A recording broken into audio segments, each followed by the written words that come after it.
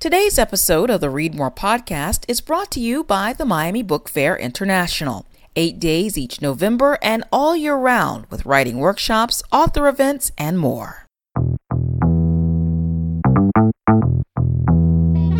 Hello, and welcome to another edition of the Read More podcast, the show that brings readers and writers together. I'm your host, Marva Hinton. Our guest today is Patricia Engel. Her third novel, The Veins of the Ocean, was just published earlier this month to critical acclaim. Her two previous novels, Vida and It's Not Love, It's Just Paris, were both award-winning, with Vida making several best-of lists in 2010.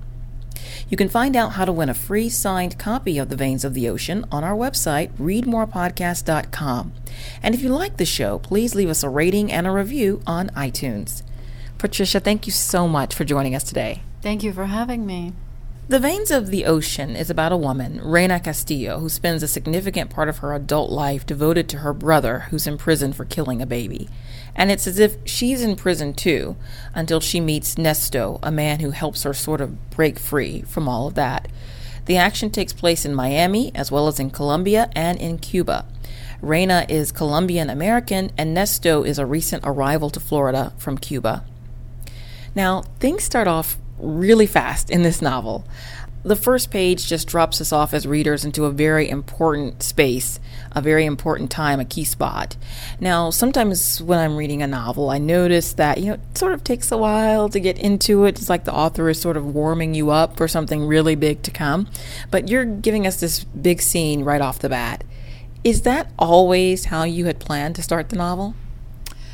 Well, I started this novel as a short story, so the opening of the novel was a complete short story for some time, for several years, although I always had a feeling that I would return to it, to write it as a novel. But I chose to start with that scene because it's a defining moment for this family, for Reina and her family, so much so that it becomes the family myth, the family legend, and of course the family tragedy, the one event that changed everything. I thought it was important to start with that scene, and of course it's a scene that that reveals a lot about the family members and their relation to one another. Well, one of the topics you come to again and again in the book is this idea of generational curses. I mean, we see Reina and her mom experience some of the same mistreatment at the hands of men. Her brother, Carlito, in many ways mimics his father and his father's father. What made you want to explore this topic? I think what some people think of as a family curse is often just the repetition of trauma and what we understand to be trauma, as it is in this family, but they don't really have the know-how to really understand everything that's happened to them or see how they're perpetuating this kind of behavior in their own lives. And I think that's not an uncommon thing. There's some famous families out there that in popular culture we think of them as cursed families, and we don't really take time to understand how these individuals are living with traumas that they've experienced and why that would naturally come to the surface again in their own adult lives. Well, another topic that you explore in depth here is the plight of the prisoner. I mean, we see that with Carlito, how he's treated by the system and the effect that has on him. But we also see how it affects Reina. And then there are other characters who are seemingly imprisoned, even if they're not actually behind bars. What fascinates you about about the ways a person can be free and then yet not fully free?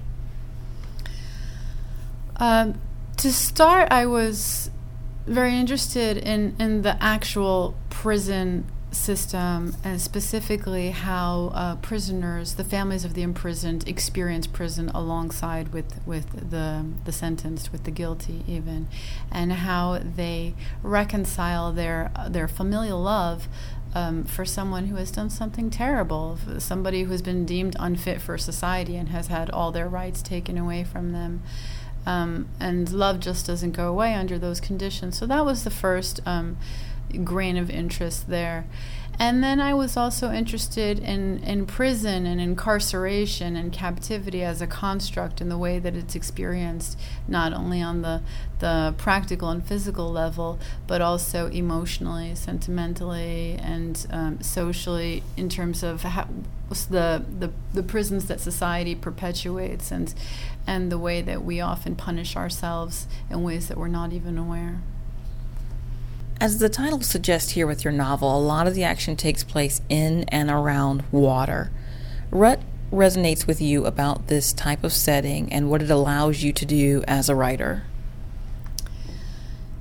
I knew that the ocean would be prominent in this novel in the ways that it's affected the lives of the two protagonists, Reina and Nesto. The defining moments of their lives have revolved around water, and it's also going to be what they need to overcome in many ways in order to reach some level of transformation in their own lives. And on a personal level, I've always been fascinated by the ocean. I grew up far away from the ocean, inland, and perhaps that's why I have a bit of a romantic view of it. And I've been living here in South Florida for 12 years, where I see the ocean on a daily basis. And I think that those of us who are lucky to live near the ocean experience water and nature in a different way than those who live far from it. You cover a lot of ground in this novel, as we've talked about already, touching on life in prison, the lives of people who work with large mammals like dolphins, as well as conditions in Cuba under the Castro regime. How long did you spend researching to prepare to write this novel? The first chapter of this novel was written in 2008 while I was writing my first book, Vida, and then I wrote another novel, It's Not Love, It's Just Paris, in the meantime, and I didn't return to it until about 2012, and that's when I started working on the novel full-time.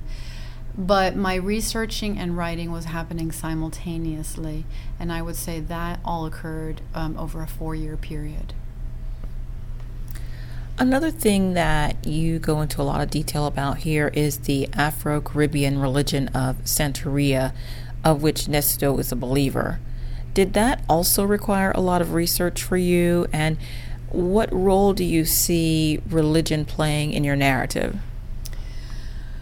Yeah, when I was traveling to Cuba doing research for this book, a lot of my research revolved around the Afro-Cuban faiths and Yoruba religions, and I spent a lot of time researching that in different ways, spending time with communities of practitioners and temples and ceremonies, in addition to just regular academic research and testimonies. So it was quite extensive, and it was important because Nesto is of Afro-Cuban descent, and he's a product of Cuba now, a very recently arrived exile as opposed to exiles who left decades ago. And the way Cuba is now, the Afro-Cuban faith is more prevalent than ever. So for me to ignore it would just have been a falsehood. And faith does figure in the novel in the sense that Reina is a character who's been raised with more or less a traditionally religious base, which she quickly rejects and steers away from as she's kind of lost her faith in coping with all the trauma that's happened to her. And on the other hand, Nesto, who has been raised literally in a society that rejects religion, where religion has even been forbidden, has somehow managed to hold on to his faith in spite of the circumstances that he's endured. So I thought that was interesting, how the two, coming from their specific experiences, approached faith and a belief in something greater than them in different ways, and what they would have to offer each other based on that. Well, in this novel, you also touch on colorism quite a bit. You know, the whole idea that in non-white communities, those with lighter skin are favored. Is that something you feel like you had to explore just because you were dealing with stories about people from the Caribbean? Yeah, I think that there's a tendency to look away from that, but it's such a clear social trait, especially in Caribbean communities and Latin communities, where the complexion, the color of one's skin is a form of currency, and it speaks to their value in their community. And someone with lighter skin, for some reason, can be seen as having greater potential or greater value than someone who doesn't.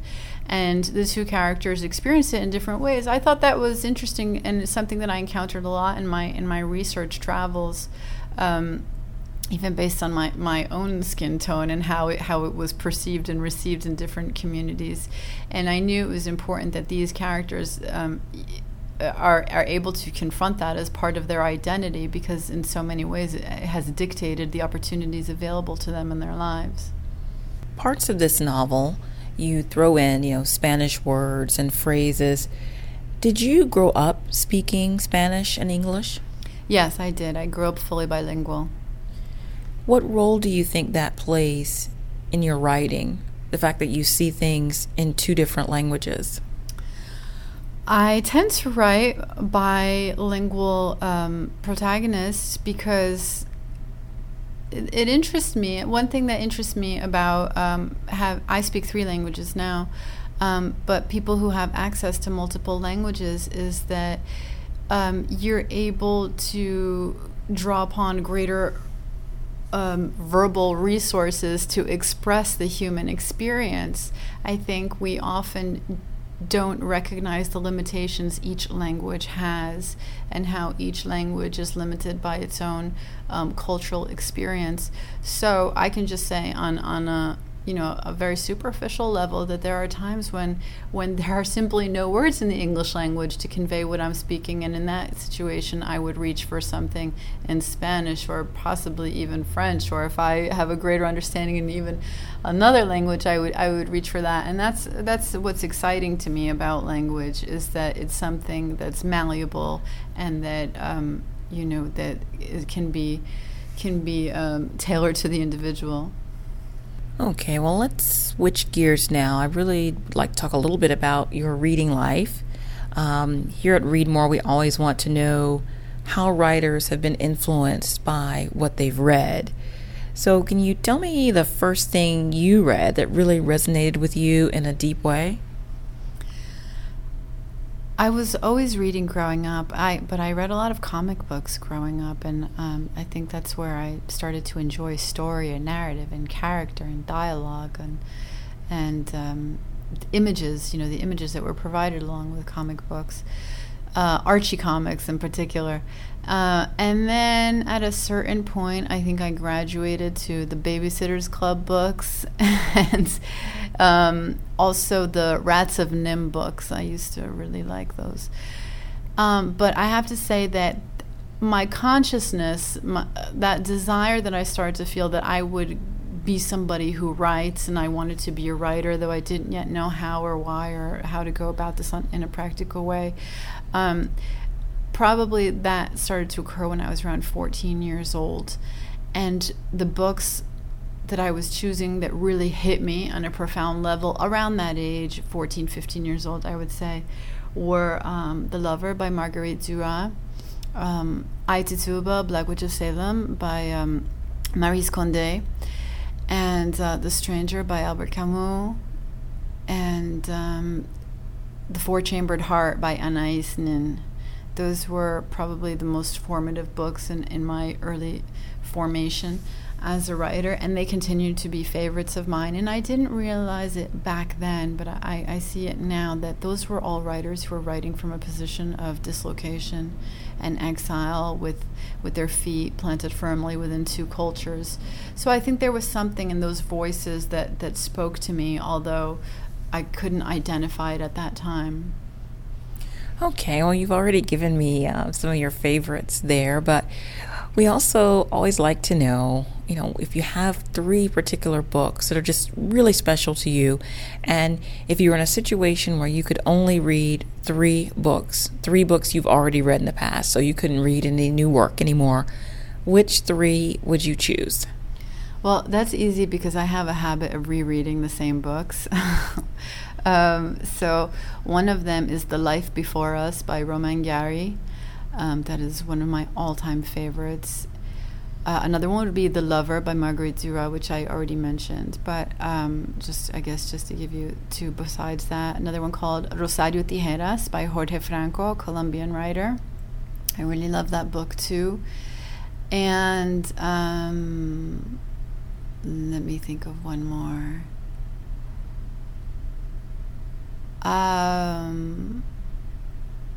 probably some short stories. Maybe The Lone Ranger and Tonto Fistfight in Heaven by Sherman Alexie. Well, on the flip side of that, you mentioned you have these books you read. You like to read them all the time, reread them all the time. Is there a book that you have struggled with and haven't been able to get through, and you find yourself maybe trying to read it, but it's just not resonating with you, and so you put it back down without finishing? I'm thinking of maybe a book that would be, well known, most people have heard about it, maybe it's very popular, but it just didn't do it for you. There are many, and I used to feel guilt about that, and at a certain point I just realized life is too short, and if I'm struggling with a book, I probably will just put it aside and maybe give it away. There are many. I don't know if I should name them, because what doesn't speak to me could just as easily speak to somebody else. But there are often books that I think I can't get past kind of the glaring blind spots, or the perspective, even if they're fabulous in terms of language or construction or voice. Sometimes maybe I take books too personally. I think that happens to a lot of great readers and writers as well. But yeah, there are many, and I don't think anyone should feel ashamed of that.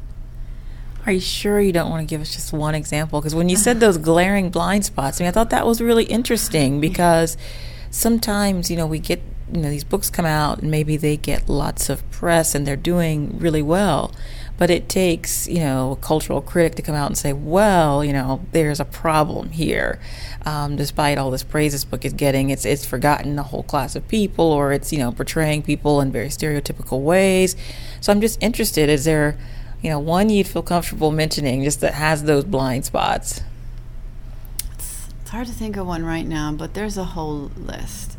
And I'm conflicted because I know the great effort that it takes to simply complete a book, so I can appreciate a writer on that very basic level, the work level. But there are times, I'll give you an example of things that really irk me in writing. Superficial research, for example, when I read a book and I realize I know more about the subject or the place than the writer, or that the writer's just taking liberties that are absolutely insensitive to the people they're describing, or when people are treated as landscape rather than for their humanity, that really bugs me. And I think that those are things that come up all too often, especially in American fiction.